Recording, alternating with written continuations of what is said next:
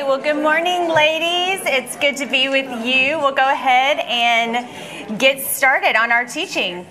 My name's Katie Menzel. I'm the elementary pastor here at the OKC campus. So my target audience is normally like 8 to 10. So hopefully I'll use really simple words that everybody understands. I may even have to use some callbacks if things get a little rowdy up here. But I have loved this series, The One and Only. We've seen how Jesus is the suffering servant. He's the miracle worker. He's Messiah. He's King. And there truly is no one like Jesus, the one and only. Now, as someone who's pretty pro-Jesus and Team Jesus, I've been kind of shocked how I've experienced this awe and this wonder, this intimacy with Jesus of looking at him as the one and only, looking at him through that lens of his uniqueness. I've caught myself just asking this question, who is this Jesus? And putting myself in the spot of his followers way back when, as they were just discovering who he was. Well, today we're going to look at another facet of Jesus' character. We're going to look at how Jesus is the healer. Now, you've had the opportunity to look in your homework at 5 different healings, physical healings, and we're going to look at a different one today. But before we do that, I thought we would just look at some of the general types of healings that Jesus provides. Now, this isn't meant to be an exhaustive list. You may be able to think of 1 or 2 more that you could throw up there. But first and foremost, Jesus provides spiritual healing. This is our greatest need that we have. We don't always live that way, but forgiveness of our sins, salvation for our souls. Jesus reminds us time and again, there is more going on than what meets the eye. There's a spiritual battle here, and he's concerned about your soul. Jesus also offers physical healings. We see this all throughout the New Testament. I personally believe Jesus is still in the business of performing healings and making miracles. You know, it's not always on our timeline when we hope, but I think we can all think of a story that we heard where the doctor said it was hopeless, that there was no hope, but yet God intervened and brought healing to that person. Jesus also offers us relational healing. So again, first and foremost, with our Father in heaven, we were dead in sin, and he restored that relationship for us. But he also heals relationships right now, here on earth. When we invite Jesus to be the center of our marriages, of our friendships, of our relationships with our coworkers, Jesus can offer relational healing there. And then lastly, the one I wanted to focus on was emotional healing. Jesus can heal a broken heart. I've personally experienced that. And he can provide healing to past traumas and heartaches that have happened to you. So with a general overview of healings, we're going to look at a story today. It's in the book of Luke, chapter 7, and it's verses 11 through 17. I'm going to be reading the ESV version, so if you want to pull that up, you can, but I will have it on the screens. But the author, Luke, of this story, he is a physician. Most scholars believe he was a physician. So I like to call him Dr. Luke, all right? I envision Dr. Luke in his office with his medical journals all piled behind him, with his yellow legal pads, taking his notes and comparing and contrasting them.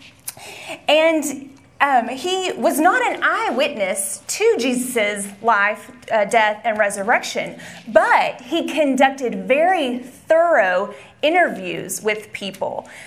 He is a researcher. He's got that detail-oriented spirit. Now, most scholars also believe that Luke used Mark's gospel when he was writing his gospel. And so there's a lot of overlap in the two of those, but Luke has some other gems. Think about the birth narrative of Jesus. We wouldn't know near what we know if it wasn't for Luke's gospel. And then today, this story is one of those, when Jesus raises a widow's son. And I think, and I don't know this for sure, but since Luke was a doctor, I imagine he took a very special interest in the miracles, in the healings, in the things that defied logic. And I picture him thinking like, oh, well, they only have these two people raised from the dead in the other gospels, but I heard there's another one, and people have to know that he raised someone from the dead every single instance. And so with all of that context, let's look at the text. It is Luke chapter 7 and 11 through 17. Soon afterward, he went to a town called Nain, and his disciples and a great crowd went with him. As he drew near to the gate of the town, behold, a man who had died was being carried out, the only son of his mother, and she was a widow. And a considerable crowd from the town was with her. And when the Lord saw her, he had compassion on her and said to her, "Do not weep." Then he came up and touched the bier, and the bearers stood still. And he said, "Young man, I say to you, arise." And the dead man sat up and began to speak, and Jesus gave him to his mother. Fear seized them all, and they glorified God, saying, "A great prophet has arisen among us, and God has visited his people." And this report about him spread through the whole of Judea and all the surrounding country. Well, let's take it back from the top and break it down and dig a little bit deeper. So the first verse says, soon afterward, he went to a town called Nain, and his disciples and a great crowd went with him. Well, since the Bible tells us where this happened, let's go ahead and look at a map so we can get ourselves oriented with that. By the way, when Terry Fakes pulls out a map, people applaud, so I'm a little disappointed here. Thank you, you're gracious. Okay, so this is a zoomed in map of Israel, modern day Israel, all right? And so we can see down towards the bottom right here, I can get my little cursor going, that is Nain, where this miracle is taking place. And then if you read the story before, they're located up in the upper region of Galilee, specifically in Capernaum. Now, just one note is that Luke's gospel isn't trying to be extremely chronological. So the miracle that happened before in the text, it may or may not have been like directly preceding it. However, we know that Jesus was doing ministry up there in that area, and so Capernaum is up here right at the top. So Capernaum is about 25 miles from Nain. And if you think about where we are right now, that would be like going down to Moore. And in our cars, that's a quick jot down the highway. Or if you run marathons in 5 hours or less, then that's not too bad of a trip for you. But back then, that would have been a several-day journey at the pace that they would take. And so we see Jesus with this big crowd as he's just performed a miracle, and he healed someone from afar. Okay, so it's a centurion's servant, and the centurion came to him, asked for healing, and he just said the word, and the person was healed. This was not heard of. This was like, people didn't do that. People touched people and healed and stuff, but he was able to just speak the words and it happened. So that was a big deal. So it would be a big deal that he did that, and that's probably why he had a big crowd with him, why they were willing to spend several days, leave everything behind, and travel with him all the way down to Nain. So they get to Nain, and let's see what happens next. As he drew near to the gate of the town, behold, a man who had died was being carried out, the only son of his mother, and she was a widow, and a considerable crowd from the town was with her. So we have Jesus and his crowd traveling down. And I imagine, when you go on a road trip, you're excited at the beginning, and then it's like, oh my gosh, is this going to last forever? But then as you approach your destination, you get excited again, okay? So they're excited. They're with Jesus. They're ready to see what happens next.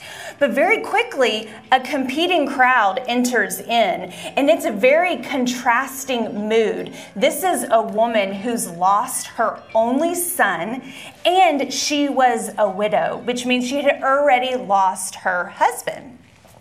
And so this crowd is probably loud, weeping, wailing, and devastated. And I imagine everyone's just kind of thinking like, well, what's going to happen next? And this just brings me to my first point that I want to show to you guys. And that is that when Jesus heals, it's personal. This woman, the fact that she was a widow, really her only hope was her son.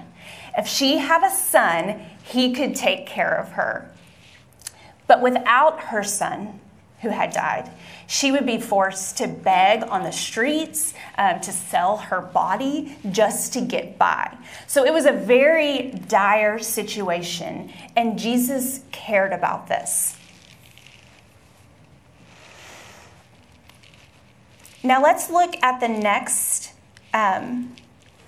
verse, because it says, and when the Lord saw her, he had compassion on her and said to her, do not weep. And if I was teaching to men right here, I would tell you that that's descriptive of the situation, not prescriptive. You never tell a mourning woman to weep, right? But because Jesus is Jesus, he can say that. Because he says he came up and he touched the bier, and that is, not a cold beverage. That is the coffin that, think of it as a stretcher with like handles and stuff, like an open casket. And the bearers stood still. And he said, young man, I say to you, arise. And the dead man sat up and began to speak, and Jesus gave him to his mother. So Jesus had compassion on this woman. He saw her situation and he couldn't help but do something about it. Another translation says that his heart went out to her.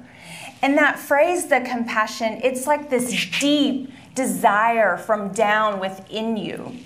And I'm sure you've all thought of a situation when you've gotten the phone call, or you've seen a natural disaster or something going on across the globe, and you're like, I have to do something about that. And I do think that the woman's situation would have been enough for Jesus to get involved.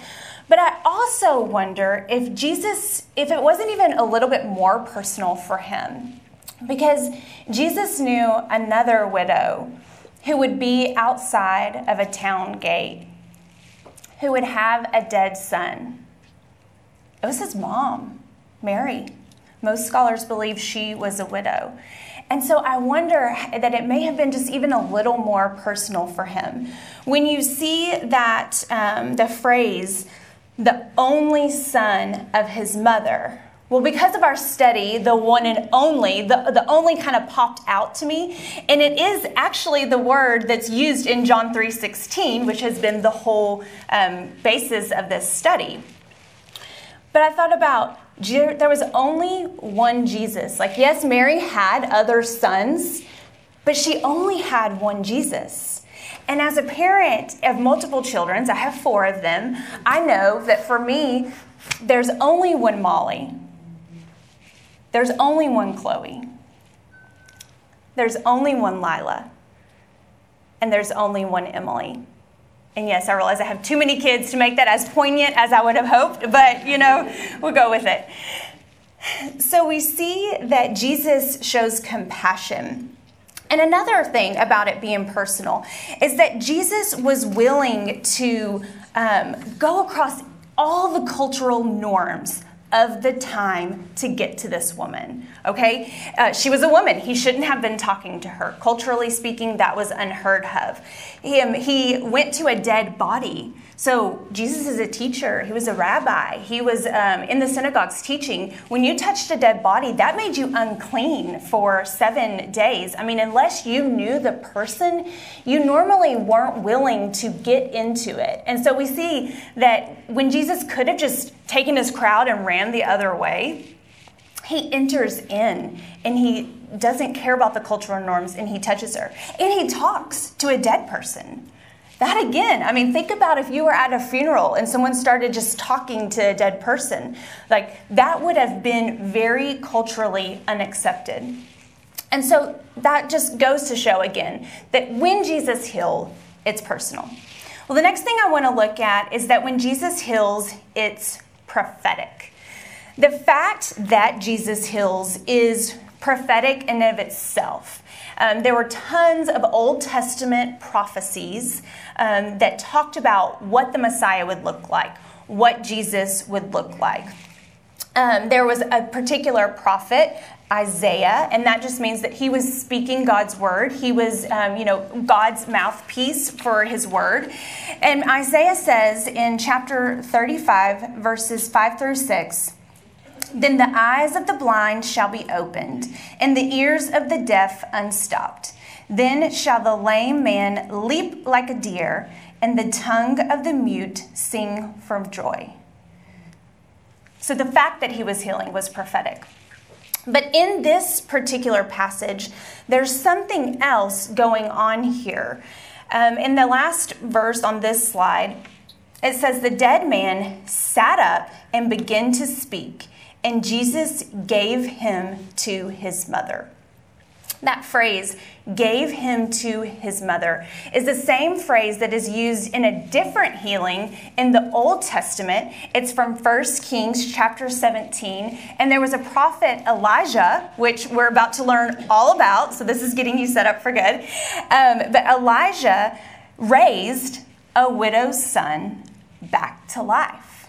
And so the crowd would have seen, okay, Jesus is raising someone back to life. This is something we've heard of before. And their response kind of shows us of this. Their response was that fear seized them, and they glorified God, saying, "A great prophet has arisen among us, and God has visited his people." And so when Jesus heals, it's prophetic. Now, the last thing that I want us to look at is that when Jesus heals, it's purposeful.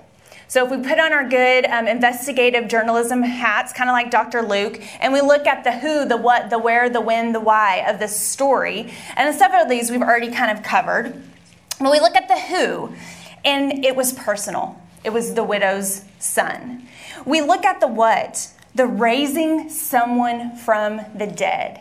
So he had spoke and healed someone, but now this person had died. And this is the first time that they would have heard of something like that since the prophets of the Old Testament.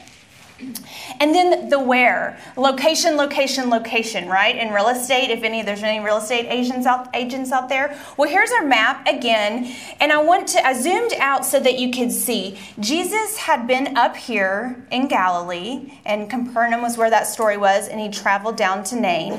And then the position of Nain is on these 3 different shaded territories.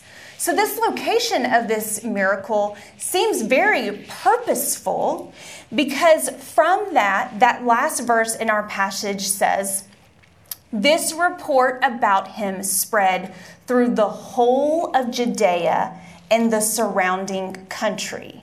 So look back at that. Judea is all the way down here, and it spread all throughout the surrounding country. And then the when. We know that God's timing is perfect. Jesus was on a mission. He was playing a long game. He was going and setting his heart to the cross. So you know that sometimes Jesus said he would heal people and he would say, "Go tell everybody." And sometimes Jesus would heal people and he'd say, "Don't tell anybody." Jesus was purposeful in every single miracle and healing that he performed because he had a mission. And then lastly, the why. And that is, for all the reasons we just said, right? I mean, the answer is yes, all of the above. And so I think to different varying degrees, all of these were the reason, the why that he performed this particular miracle at this time. And so in conclusion, when you read this story, there's nothing really overtly spiritual about it. There's no forgiveness of sins. There's no your faith has made you well, or come follow me, that sort of thing, or spreading it everywhere. But what I love about this story is that if you read back through it with the lens of the greater salvation story, your personal salvation story, it really just comes to life and becomes particularly meaningful and a blessing. So when you consider that you were there, dead in your sin. I mean, you weren't dead, but you were spiritually dead. But Jesus saw you. He had compassion on you. His heart went out to you, and he came to you, and he touched your heart, and he said, wake up. Get up. Come back to life. And he saw our condition, and he didn't turn the other way and leave us unclean. No, he entered into it with us. And then that phrase he gave us to his mother that we talked about. He gave us to his Father, right? He gave us to our Father. He calls us sister. He adopts us into the family of God. God is now our Father. And so what's our response for this great gift? Well, it's to have awe, to have wonder, for fear to seize us, to glorify God, to tell people what he's done in our life, that a great prophet is here. He's doing it right now. God is with his people. Jesus, the one and only, Emmanuel, he's with his people right here. And so I want you, again, to just think through these different types of healings that Jesus offers. And I want you to consider which one is the most meaningful to you. Where is something that you could share with others in your circles, in your community, in your homes, in your jobs? And so go and you speak God's word. You tell people that God has visited this place. Let's pray. Lord, I thank you for all the healing that you've offered us. First and foremost, the spiritual healing, Lord, the forgiveness of sins, that when we trust you, when we align ourselves to you and your word, and we follow you, we become alive in Christ, Lord, with a new mission to spread your word. I thank you for every lady here, Lord, that has received your word. And I pray that it will stay with them in their discussions and throughout their days. It's in your name we pray. Amen. Amen.